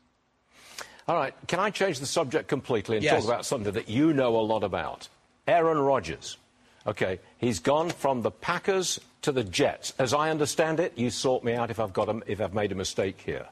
Now, who got the better trade here, the Packers or the Jets? Well, here's the conventional wisdom. Just spoke to Ian O'Connor, formerly of the New York Post, best-selling author, great writer, and Jay Glazer last night. It's all about Aaron Rodgers. Here's what I mean. If he has an average season and decides to retire at the end, the Jets got a bad deal. But they have a conditional pick next year, which means if he doesn't start 60% of his games, they get a number 2 pick. If he does, say start 65% of his games, they have to give up a number 1 pick. But here's the deal. The Jets have the framework to win. They're 500. They were on a roll until they had a few key injuries. Rodgers comes in here with something to prove with his offensive coordinator that he had on the Packers, in Nathaniel Hackett. So he loves the guy. They got a wide receiver that he likes from the Packers, too. They have a promising one on the roster, and they got a great running back. So they do have the framework, and Rodgers got the sense that he's got something to prove. He's the brightest quarterback in the league, but I just don't know if he can handle the New York press. You know, the same question every day, asking you everything before you get in the shower, after you get in the shower, when you go to a restaurant. That doesn't happen in Green Bay. Once a week, that's it. I am totally confused by that answer, but I'm sure most of our audience does understand it. I've got 10 seconds for you to answer this question. Who do you like for tomorrow afternoon, Man City or Arsenal? I would say Man City, because I always love teams owned by Middle Eastern sheiks. Well, that was about 6 seconds, and it wasn't very Right. good either. I'm all about Wrexham. Wrexham is the number 1 team in the land now. Whatever you say. All right, Brian. Stick to football, okay? Brian Kilmeade, though, he is all right, and we do like him. And we'll see you next time around. Thank you. Thanks for joining us for the hour. All right, a couple of minutes left in this hour, but I know we're talking a lot about Aaron Rodgers, and if you're not really in football, just know this. He's the State Farm guy. He's the guy you're going to see. You know how you see a lot of Shaquille O'Neal? You know how you see a lot of Michael Jordan, or you certainly see his ads? You know how you see a lot of these great athletes like Charles Barkley? That's what Aaron Rodgers is. He's its personality. John McEnroe, he's a personality.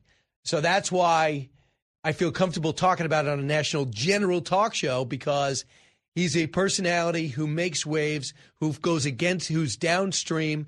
The guy does yoga, does psychedelic drugs, I think. He also doesn't get vaccinated, calls himself inoculated.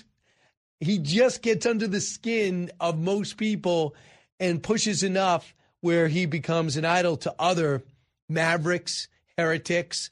But, man, can this guy play? The other thing is, I'm one of the rare people that doesn't hate when it comes to sports. I grew up a Giant fan and a Met fan. But believe it or not, hold on to something tight. I don't hate the Yankees. I don't hate the Giants. I like the Nets. Always grew up a Knicks fan. I don't know if that's possible, if it shows a personality defect. I have trouble hating. But I've always find it intriguing as teams are built. And I do find it intriguing that a quarterback will learn a new offense in a brand new city, in a brand new franchise at the age of 38 years old, when usually these quarterbacks are retired. The guy's going to be playing 39 years old. This guy's going to be playing at 40 years old. They used to be unheard of until Tom Brady came along. I'm Brian Kilmeade. This is the Brian Kilmeade Show. Watch me tonight at 8, and Saturday is at 8 o'clock as well. Exciting shows coming your way on the Fox News channel. Don't move.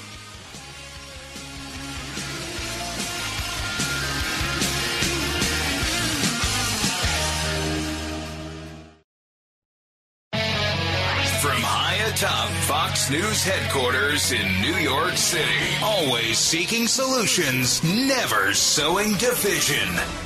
It's Brian Kilmeade. Hi, everyone. Welcome to the latest moments of the Brian Kilmeade Show. So glad you're here. Bottom of the hour, Mark Penn will be joining us. It'll be great. 1-866-408-7669. What I really love about him, he does the Harris polls. He does the math. He also has the experience. Yeah, Bill Clinton hired him, and Hillary Clinton didn't bring him back the second time because they think that he was too conservative. A lot of people did not like that he recommended things that would be successful that weren't necessarily liberal, and that's why Bill Clinton was a much more successful president than almost every other Democratic president, including Barack Obama. He had the personal transgressions, no doubt about it, but the guy made deals. Mark Penn was a part of that, knew when to cut, knew when to do them. We know the President of the United States has a big day today. He's going to meet with the South Korean leader. My goodness, when you see China's threat, when you see how Japan feels threatened, how North Korea is always seemingly on the march, South Korea, extremely important ally. And now, when that leak comes out that shows that South Korea was being pushed to give weapons to Ukraine and they were reluctant to, I'm wondering why. And if that is a point of tension between us countries. Let's get to the big three. Now, with the stories you need to know, it's Brian's Big Three. Number 3. Do you regret attending the gala last month and taking photos with a suspected CCP agent? Today, Senate Majority Leader Chuck Schumer refused to answer our questions amid mounting scrutiny over his appearance last month at a gala alongside suspected Chinese Communist government agent Harry Lu Zhenwang. Wake up, Chuck. The China threat is everywhere as photos emerge of Chuck Schumer awarding China enforcer and spies with awards and accepting contributions. Also, China's war of words because we want to box them out of AI, they claim. Number 2. If you look at the evidence of what all the Biden family has gotten away with thus far, there are very few third world countries that would allow their leaders to get away with the things that the Biden family has gotten away with. The Hunter swirl of controversy envelops the son and soon his dad as his ill-advised personal transgressions, kid out of wedlock with a stripper, come back to plague him. He'll be in court and his family, what it means for the Dems and the Biden family, and how his lawyer is fighting back. Number 1. When I ran for president 4 years ago, I said we're in a battle for the soul of America, and we still are.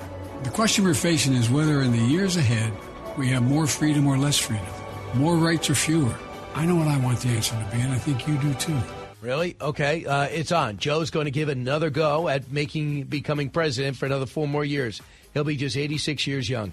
Nothing alive, nothing elaborate, nothing special, no rally, just a tape that isn't particularly good in my estimation. I'll let you decide. Meanwhile, Governor DeSantis sharpens his foreign policy skills and bona fides as he goes to Israel, Korea, and Japan. And we'll get started there. So Governor DeSantis came out pretty strong yesterday. He was on with Sean Hannity. Got the time change. It's always a bit of a challenge. But he was asked, too, about China and the China threat. He was asked, too, about when he was going to run. And he says he'll make a decision shortly. He also wants to make sure he's allowed to keep his job as governor and run for president should it not work out. Right now on the books, you got to make a decision. I think that's a decision that Jeb Bush was made. But this morning we woke up and found out it was embargoed to 6 a.m., a tape that showed 5 minutes long why Joe Biden wants to be president again. It is not particularly strong. Cut 1. Freedom. Personal freedom is fundamental to who we are as Americans. There's nothing more important, nothing more sacred. That's been the work of my first term, to fight for our democracy. This shouldn't be a red or blue issue. To protect our rights, to make sure that everyone in this country is treated equally. And that All right, everyone you is... got it. I mean, number one, I know he's 90. I mean, I know he's 80. But I've heard him speak with a little bit more authority. Have him redo it. It sounds like he's sleepwalking. It doesn't make any sense to cut it like that. Maybe he realizes that 26% of the country says he should not run again. Maybe he knows he's got, on average, 41% approval rating. And maybe he knows that the number was 75% approval when among Democrats when Barack Obama said he was going to run. Clinton had a bit of a scandal at 50%. Trump had 73%. And then Biden, only 38% of Democrats. His hope is that people are so afraid of Trump or dislike Trump that they won't vote for him, that they'll vote for Joe Biden again. Here's Britt Hume after hearing that tape, cut 4. An incumbent president's own party saying they don't want him to run. And, of course, the reason I think he feels like he's got a real shot if he does run is that the situation in the other party, from their point of view, is nearly as grim. It is a former president who a majority of the country does not want to see run again. So we have the prospect, Brett, in a year which I think, huge numbers of people think is a very important presidential election, about apparently to field candidates that people don't want even to run, let alone to have become president. So this is quite something. I don't think I've ever seen anything quite like it. Yeah, because if you think about it, if you think of the big picture, say, well, why is it that only 5% of the country want to see a Biden-Trump rematch, but it looks like it's inevitable? Even though I know we have a lot to play out on the Republican side. Tim Scott, Mike Pence, not even in yet. Governor Sununu, not in yet. Governor DeSantis, not in yet. Nikki Haley, so competent and good, but not making big strides in the polls. So it looks like it's going to happen. Why? Because the most conservatives and the most liberal are in each party. And guess what's getting bigger? Independents and moderates. That is growing. People saying they don't want to be affiliated with a party, leaving the most fervent, most conservative, and the most liberal behind. So therefore you have extreme candidates, and people say, let me pick the least extreme. Now, they're trying to label Trump an extremist. January 6th is the biggest thing the president has to overcome. But as a legislator, as a president, he's got a lot to run on. Now, the whole thing with Hunter's interesting because now Hunter has a IRS investigation that also involves gun charges investigation that the FBI says was completed, that the DOJ and the DA here in Delaware says is done, but so far they're still investigating. And then you have the IRS investigators say, listen, this is all politics. They're lying to you in Congress. I'm going to be a whistleblower. And many people are not many people are running to President Biden's defense because it could go back to him. They point to many business transactions that could have affected policy when the president was vice president and then when the president was president, as in now. Does that have anything to do when they came out to sanctioning individual oligarchs? The two oligarchs he doesn't sanction are the one that his son had breakfast with. CEFC, a Chinese energy company, 12 of his family members, reportedly by bank records indications, says that 12 of them, they all benefited financially from that purchase. And by the way, the energy company is defunct and affiliated with the Chinese government. Cut 19, Congressman James Comer on the investigation. Cut 10, rather. I don't think that Attorney General Garland ever dreamed that Republicans on the House Oversight Committee would have access to those bank violations at the Treasury Cabinet, much less bank records that show all the different schemes that the Biden family had with respect to countless LLCs transferring money from one account to the other to try, in my opinion, to hide the source of where the foreign wires were coming from and then to deceive the IRS about the taxability of those direct deposits from our adversaries around the world. One thing that I think Merrick Garland is going to have to deal with all this is it's not just the president's son. It's not just the president's son and the president's brother. It's the entire family. And that's what he's pursuing, and he's doing it steadily. You know, when they first got the job and they won by 4 seats, everyone said, get started. And they said, well, no, you got to name a speaker first. Well, that's quick. Well, it wasn't. It was 14 rounds. It was over 3 days. And he can't do anything until you set up a speaker, because then you got to set up the chairmanship. Then you got to put people in committees. So everyone said, wow, Comer's really getting off to a slow start. Well, he couldn't do anything. What do you want him to do? But now that he's doing it, getting the bank records, he definitely seems like he knows what he's doing and what he's going for. Now, some of the things that what I care most about, Hunter, we all know people hooked to drugs. They do terrible things. His is caught on tape on his laptop. That's not the point. He failed the drug test, got kicked out of the military in one day. That's not my problem. Who's buying his paintings and trying to influence the presidency? That bothers me. And how Joe Biden might have benefited and altered foreign policy so he could get richer and his family can get dollars. That bothers me. Now, you watch Jake Sullivan got a question yesterday. I don't think it was from our reporter. It was on radio. And he got a question yesterday about what did you do in Ukraine with this gas deal? Did you play a role in this gas deal with the U.S. when you were with the previous administration, with the Obama administration? Mike McCormick says that Jake Sullivan set up shady gas deals with Ukraine, that he was the stenographer and he witnessed it. He said the guy is corrupt. Barack Obama. No, not Barack Obama. Joe Biden is corrupt. And remember, not slapping sanctions on the two Russian billionaires, number one. A $50 million gas deal with the Ukraine was signed by the U.S. government. Did the president get a kickback on that in any way? These are questions that should be answered because he was the one who urged them, and you had your son sitting on the board. This matters. Now, Abby Lowell has had it. He's going to be a pit bull for Hunter Biden, who I imagine is finding a way to pay him. A pit bull. He's going after Garrett Ziegler, who allegedly acquired these SARS, which are suspicious activity reports, and published them. He claims that that's not good and legal. He also says the Office of Congressional Ethics, he's filing a grievance against Marjorie Taylor Greene for being too aggressive and unhinged, using unhinged rhetoric against his son. Here's a quote. Ziegler had used Biden's SARS and other financial credit to craft a false narrative that Mr. Biden is associated with the human trafficking ring. No, I will say this. Your problem is that you're not acknowledging any of these things, and I think that you're not coordinating with the president. The president wants this to go away, understandably, but along the way to make it go away, you can't raise the profile of the incident. Now everybody knows how many SARS there are with Hunter Biden's family around it. Everybody knows because you made it a big deal. Everybody knows that the laptop is real and it's Hunter's because you're suing the guy on the repair shop for letting it out and getting publicity on it. So they have an aggressive attorney. Maybe it's going to help Hunter Biden. In the short term, it's hurting Joe Biden. And I think we're going to be on this show and hearing about conflict of interest and also hearing on this show about the whistleblower and what he has said. Mark Penn in 10 minutes, but your call's next. 1-866-408-7669. Listen to the Brian Kilmeade Show. We did not touch on a few things that I think are worth talking about. And that is the situation with the Chinese, what they're doing in New York City with their police stations, and how many other Democrats have gotten donations from Chinese spies without knowing it. Brian Kilmeade Show. Coming to you on a need-to-know basis, because, man, do you need to know. It's Brian Kilmeade.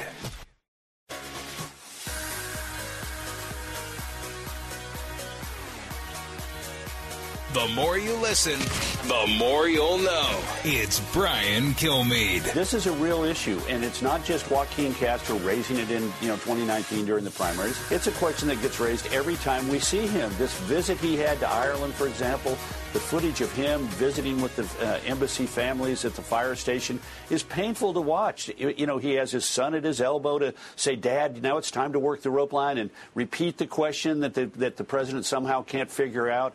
It's a real issue. When you're the Democrat incumbent president and you have lost the New York Times, which editorialized this weekend that he was way too old for this job, you've got problems. And that problem is not going to go away. Anybody who thinks that Joe Biden is going to get better on his feet and look younger and look more focused and disciplined between now and November is kidding themselves. No, I think he is. I think he's really going to come on.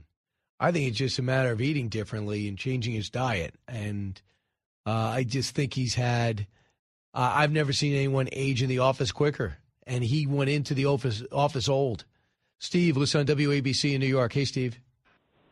Hey, good morning, Brian. How you doing today? Great. So, real quick, what the committees need to do, especially Comer's, is start bringing Merrick Garland before their committee to ask questions, along with Janet Yellen, to ask why were they stonewalling on releasing the information from Treasury? Did Garland have anything to do with stonewalling the release of that information? Bring Jake Sullivan before the committees, asking him if he had any interactions with the Biden family with securing Ukrainian deals, and just keep on putting the pressure. And then on the Armed Services Committee, bringing in Milley and the Secretary of Defense, his name is escaping at the moment, and questioning them about where the money is going with Ukraine right now. Or have they been doing audits? Just keep on pressuring and hounding them the way they did Trump for 4 years. Right. Only in a non-personal way. Just do it for efficiency. I would like to know what those audits are. No one's ever going to be upset if you audit too tightly, that you make people responsible. And part of the reason is I found out from people that are on the ground that we have about 20 special ops in Ukraine. They're following the weapons, and they're making sure they're being used. Because they do have a history. You know, that was a fractious country that broke out on its own and had their hiccups. But they're making sure. But now there's a monster surge about to happen, and we're about to see this is going to make or break the support in the U.S. for the Ukraine. But I think you're right. Just make people accountable. But don't make it personal. And don't make it a witch hunt. Just make it all facts-based. That would be the big difference, Steve. Make it legitimate, a legitimate investigation. Don't just do it to trip up an administration and make them inefficient like we saw in many ways the first impeachment and definitely with the Russia hoax in the beginning, because the investigations, when they become the number one thing, our country just stops. Everybody just stops. They get their lawyers, they make their speeches, and they try to convert a couple of people, and it never happens. Thanks so much for the call. But I think that's 100% true. When it comes to this election, is you're going to be going against, if you are President Trump, you're going to outwork him. You're going to have bigger rallies. You're going to have a lot more emotion, a lot more passion. But the same passion that gets people to vote for Trump gets people to vote against Trump. And Joe Biden will be the beneficiary of that. But what's crazy is President Obama's not even helping him out. You don't see Bill Clinton, even though he's a shell of what he was, he's a great advisor. He's got all this experience, like Nixon was a great advisor to Republicans and Democrats. You don't see anyone helping him out. I mean, I guess John Meacham helps out President Biden and says, you know, you're FDR. And I'm a fan of John Meacham, but he wrote a couple of his speeches, has a chance to be at the seat of power, and I think he's taken advantage of it to his credit. But nobody thinks that Joe Biden's making a lot of great decisions. I mean, where is he taking the lead on all these issues that he could say, listen, I stepped up in a time of crisis and we're ready to go. Even in the Sudan, 16,000 on the ground. A fourth embassy is just abandoned. China looking at Russia moving through the African continent. And now we understand has their eyes on the gold in Sudan. My hope is Sudan would have a bit of national pride and say, excuse me, not yours. Hands off. Here's a little of the message that President Biden put out today. Cut 3. Every generation of Americans has faced a moment when they have to defend democracy. Stand up for our personal freedom. Stand up for the right to vote and our civil rights. And this is our moment. So if you're with me, go to joebiden.com and sign up. All right. So they say they got to ban books. You have to be able to love the person you love and also raise taxes, lower taxes on the rich. So that's what this fact check Biden is all about, what the RNC is putting out. They're going to take situations like that. They're going to fact check them, and ads are ads. They're meant to send a message. But it's up to Republicans and Democrats to make sure the message is somewhat accurate. So let's see. You know, Donald Trump's got his best team around him. I don't know who told him to rip Florida's quality. Not a good move. Florida's great. We'll see what happens next. Biden's in.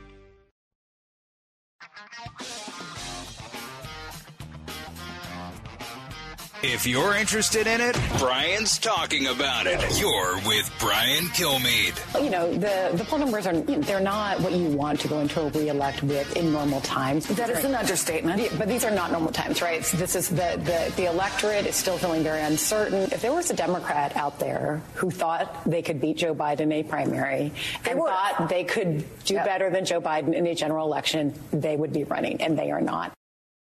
So there's very few guys or women that want to alienate the party. So, and blow their chance when they think their time is right if Biden's not going to step away. Mark Penn, president of the Stagwell Group and past advisor to President Clinton and Hillary Clinton. Mark Penn, welcome back. Hey, great to be on. Thank you. Hey, of course, Harris polls. Mark, what do you believe? Jennifer Palmieri, the former White House communication director, said if somebody else thought they could beat Biden, they would. They jump in right now. Obviously, they don't think it's RFK or Marianne Williamson. What do you think? I don't think we're going to find out. I think that effectively this cuts off the primary process, puts the machinery of the Democratic Party and behind Joe Biden. I think the left is thoroughly supporting his renomination. Otherwise, they're generally the more likely source for a challenger in the Democratic Party. And I think that they said, we're all in. We don't want to take a chance that somebody else would emerge from this process. That's why I was surprised that Joe Biden moved it up from July to now. Clearly, these polls where 70% said he shouldn't run probably produced we better fill the vacuum, take over the party machinery, and basically become the nominee as quickly as possible rather than leave an open, unstable situation. So, Mark, this seems rushed to you. I definitely thought they were going to wait till July, see if he got his job ratings up, see how he was doing, leave enough time for another field to come in if he wasn't going to run. And I think they decided the opposite. We're definitely running. We're not waiting to see anything. And we don't want to leave a fluid situation here, even at the expense of, generally when you're running as president, you want to be as president as long as possible and not be a candidate. It seems, however, that candidate Joe Biden does better than President Joe Biden. And at least that's the history, and I think that's the direction they've gone in. Your polls, 56% of voters have doubts about his mental fitness. 67% think he's showing he is too old to be president. 63% of voters believe that if Biden were reelected, Kamala Harris would wind up taking over at some point. For me, that's scary. 63% of voters say Biden should not run for a second term. 55% say Trump should not run again either, so only slightly better. So why are we going to get this matchup then if it looks as though people overwhelmingly in almost every poll say we don't want it? Well, because it looks like the party structures are the controlling gateways, and it's never been so obvious or evident, how rusty those gateways have become and how difficult it's become for new candidates to break through in what used to be, a little unseen race in Iowa and New Hampshire that you could pull off without that much money. And now it's all a national race that requires, big funding, early on. And so, look, I think the Republican nomination is still open, though Trump has improved. There's at least one or two, potential challengers. And so I think you're going to have debates. You're going to have a race, and you're going to have a challenge. I think that became a lot less likely on the Democratic side today. So, I want you to hear this ad, and just because you do this stuff, I have certain opinions, but I want you to absorb this cut too. When I ran for president 4 years ago, I said we're in a battle for the soul of America, and we still are. The question we're facing is whether in the years ahead we have more freedom or less freedom, more rights or fewer. I know what I want the answer to be, and I think you do too. So he goes on, more freedom. People want to think about the pandemic. What party do you think was known more for freedom? And that's the nonsense Gavin Newsom was saying in Florida, which they were laughing at him in Florida. And Mr. Lockdown, talking about freedom, also banning books and MAGA extremists. These seems to be the terms that have been poll tested. Should they be used? Well, I think you see that the Democrats in the Biden campaign are saying, we did pretty well in the midterms. We're not going to talk about inflation, energy, immigration, crime, even health care. We're not going to talk about issues at all. We're going to talk about, threat to democracy, Yeah. The evils of MAGA Republicans, and in effect, we're not even going to have presidential debates on the Democratic side. Maybe we'll have national debates. And so is this kind of politics going to stick? Is America going to get back to, I always tell people, go back and watch the Kennedy-Nixon debates. Whether you liked Kennedy or Nixon, they were debates about the big issues confronting the world with a different perspective. And it's rather sad that, the quality of debate and political discussion, the more educated we get, seems to have sunk down to, platitudes, in a rather disheartening way. Well, not yet. Don't be that down, Mark. We haven't started yet. Maybe July it'll be a little different and a little deeper. So we'll see. I also rewatched, I think it was Reagan Carter was interesting, too. They both let each other talk and capitalized on things. It was interesting. But, Donald Trump changed the whole style of debating just on instinct, not that he even thought about it. Just said he knew all the opposition research of everybody on the stage, and he was able to attack them before they even attacked him. So we'll see what happens because he's attacking Ron DeSantis. But I find interesting because some of the stuff he says to Ron DeSantis is nonsense about Florida being basically a hellhole and that Charlie Crist was doing much better and Ron DeSantis was crying, begging for an endorsement. Obviously never happened. But on the other hand, they're going on Trump. They didn't drain the swamp and build the wall. I'm like, that's a ridiculous argument, too. You were there. You know what he did to get that done and how much he got done and why.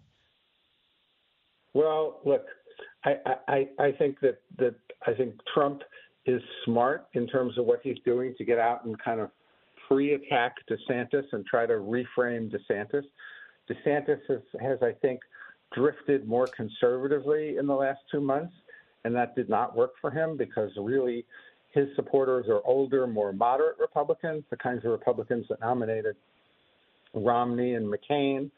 And so it's an interesting race that will develop. I think the DeSantis campaign has gotten off track. They're going to have to do a reset. I actually have some thoughts about, because otherwise, unless DeSantis or Tim Scott, who I think has had a good start and could be a much more formidable candidate here, unless one of them takes fire and runs a race, it's going to be Trump against Biden, the one race that overwhelming numbers of Americans are saying, please don't give me that one. That is true. And I guess Donald Trump had an official response to Joe Biden saying he's in the race. He said you could take the 5 worst presidents in American history, put them together, and they would not have done the damage Joe Biden has done to our nation in just a few short years. With such a calamitous and failed presidency, it is almost inconceivable that Biden would even think of running for re-election. So obviously he is not going to be a supporter. But that's pretty clear. So it is game on. So do you see this rematch being any different from 2020? Well, look, first we're going to see whether or not we have the rematch. I think Biden now has a record, and he's going to have to defend it. No president in the low 40s has ever gotten reelected. You typically need, so if he doesn't get his job rating up until the high 40s, and in my polls currently, Trump is beating him by several points, in a head-to-head. So Biden does have something of an uphill battle, remarkable as it is, given all of the negatives that are also accrued. Look, America wants and needs a candidate that a majority of the country approve of. And so the problem with this race is if it does turn out to be the two of them, somebody's going to win it. But neither one, I suspect, is going to get a majority, and neither one will really, bring the country together. It'll be another 4 years of divisiveness. And look, it's going to be an incredible race. It probably will be the biggest presidential race of all time, whether it's these two or not. But it is shaping up to be the rematch. How do you think President Biden has done? Well, look, I can only tell you what the people think. And the people think that economy, inflation, crime, immigration, they give him job ratings on individual issues for almost all issues between kind of 38 and 42. And most people in the country, about 60+%, think the country's going in the wrong track. and is in the wrong direction. So in this case, we used to have a term when I worked in Britain, clothespin voters. People will be holding their nose, in either extent and voting for one. But these are really significant negatives for somebody to run a re-election, and particularly to declare as early as he is. From your Democratic candidates, do they realize that? From your contacts, you didn't say candidates. Do they realize what you said? I think that the Democrats preferred coalescing around a power structure that they know, that they're comfortable with. I think the midterms, because they were so close, even though the popular vote, if you add it up, was actually more Republican, so the gerrymandering actually worked against the Republicans in an odd way. Even though that's the case, I think the party today is united. They're going to go forward. They think it's not as much about the candidates anymore. It's about abortion. It's about the party. It's about themes like freedom that they're going to run. I think that it's a very, very different view of politics and winning an election, and we'll see what happens here, right? We will, and just the abortion thing is this something we really have been down that road before. I've not seen Republicans coalesce around a argument, and when Donald Trump said it's a states thing, he got blitzed by Susan B. Anthony Society and said, if you say that, I will not support you, and then he backtracked. So you can't please both masters, can you?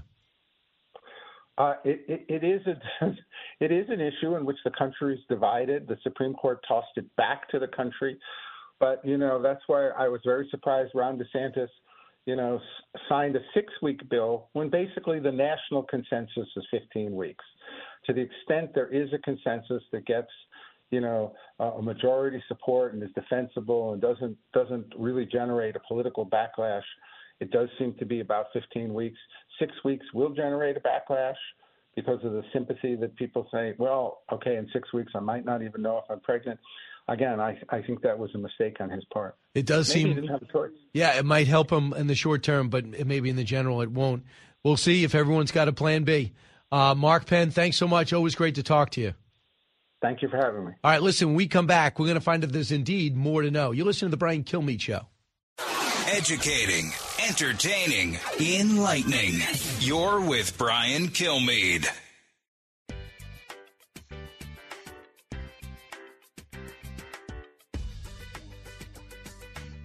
Radio that makes you think. This is the Brian Kilmeade Show. All right, welcome back, everybody. Don't forget, I'll be on at 8 o'clock tonight. Hope you'll be watching on the Fox News channel. And, of course, we got our big One Nation show already starting to work on that 8 o'clock on Saturdays. In the meantime, here on this show, as we continue to watch what's happening with the president having it, I'm sure he's not going to have a presser because he never does, with the South Korean leader. He's going to be going over to the Korean Memorial, pay tribute to those who lost their lives, keeping at least half that peninsula free. We'll see if we get any type of press availabilities. The President of the United States is sending out messages, coming back, the former President of the United States sending out messages to counter the message coming out of the White House that they're going for 4 more years. And 78-year-old Donald Trump says the guy's too old. Let's get to and find out if indeed we need to know more. More to know. Sponsored by Spirits Capital Corporation. Barreled whiskey is the cash cow of industry insiders. But now you too can invest in premium American whiskey as it ages. Go to caskdeeds.com. CASKdeeds.com to learn more. Paid for by Spirits Capital Corporation. All right. The FDA says this. They are going to allow you, health rules will allow for pet dogs in outdoor dining areas. It has been approved. That's a code that just went through. Dogs still aren't allowed indoors or anywhere else while food's being prepared. The exception is service dogs. Emotional support dogs are not, and that's a big source of confusion. Details if restaurants allow dogs, they can't get discriminated against them. About 23 states allow dogs outdoor patio areas of restaurants. I don't think you should have a dog on the inside, am I right? On the inside, yeah, no. But what about, like, outside? Do you ever bring all 3 dogs when you're eating outside? I have not yet. That would be an interesting experiment. Next, Bud Light is suffering staggering losses, now up to 17% plunging in sales. They have fired or put on leave the vice president of marketing. They came out with that great idea to put Dylan Mulvaney on the cover of the can. Bud Light has suffered big time. The latest sales from Nielsen, the Bump Williams Consulting, shows that Bud Light sales fell 17% in dollars, while volume dropped 21% the week of April 15th, sharply ahead of the 6% drop in sales and 11% drop in volume that Bud Light had suffered during the week ending April 8th. The numbers are staggering, they say. The Mulvaney campaign has unleashed a torrent of negative publicity. When will it stop? Are people just done with it? I mean, I don't know if it's going to stop anytime soon, and I don't know what Bud Light can do, like, in the short term to make it turn What is around. our mutual friend Pat O'Rourke going to do, the stand-up comic who goes on every stage with a Bud Light in his hand? He might switch to a different light beer. I mean, Or do you think he'll just be better off just quitting comedy? Maybe, or he'll start stealing your Coronas. Right, how dare he? Let's see if he can get a Mexican sponsorship. The second Bud Light marketing executive placed on leave after the Dylan Mulvaney backlash. The name is Daniel Blake, who oversees marketing for Anheuser-Busch. It was reported Friday that another executive, Alyssa Heidenscheid, was told to take a leave of absence. I have a sense that everyone signed off on this, and these are the fall people, don't you think? Yeah, I would think. Yeah, I mean, I don't know. You know how big companies run. Like, big decisions like this aren't made by like one or two people. Right. I make all my own decisions all the time. 100% of the time. Next, Molly Ringwald, who is still out there, is criticizing cancel culture as unsustainable. Quote, I don't think a Harvey Weinstein situation can exist now. But again, a lot of people have gotten swept up in cancellation. I worry about that. It's unsustainable in a way. Some people have been unfairly canceled, and they don't belong in the same category as Henry Weinstein. What it ends up doing is making people roll their eyes. Ringwald, who gained fame in The Breakfast Club and 16 Candles, and said she didn't feel comfortable with the level of stardom she had at the time. It's hard to grow up under that. I don't want to overdo this, and boo-hoo, I really fully recognize my privilege, but I needed to get out from under all the scrutiny. I just wasn't cut out for it to be that much of a star. Very honest. No, very honest. And actually, in an interview, Rachel McAdams, right, who I think you talked about her armpit hair earlier or maybe last weekend. But, she had success in The Notebook and things like that. But she left acting for a little bit, too, because she sort of needed to find herself and realize if acting goes away tomorrow, I'll be okay. I was Ben Franklin in fourth grade. Ah. Right. Played the lead, had to memorize all these lines. Did you have to wear a wig? And I had to retire. I think I refused to wear a wig. Your curls Pretty sure. were good I was enough. still back then. But I have taken off acting ever since. It just burnt me out, and I could not take the stardom. And is that why you took up dancing? No, I didn't take up. No? Didn't take up dancing. Oh, okay. All right. San Francisco Target has put entire inventory on lockdown. You know how annoying it is to try to get a razor out of a CVS. You got to see this video. The whole Target is locked down behind plexiglass. You need someone to open up to get a shaving cream or shampoo or who knows what else. And that's definitely hurting our bottom line. There's no running in there to grab a few things. It'll take forever. Attention Target. If you have to do that, leave. San Francisco does not deserve you, Target. You heard me.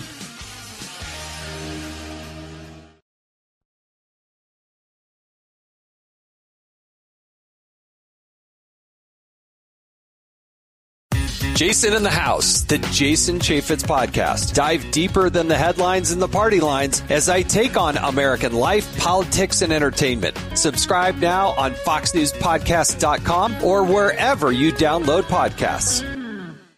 Listen to the show ad-free on Fox News Podcast Plus, on Apple Podcast, Amazon Music with your Prime membership, or subscribe wherever you get your podcasts.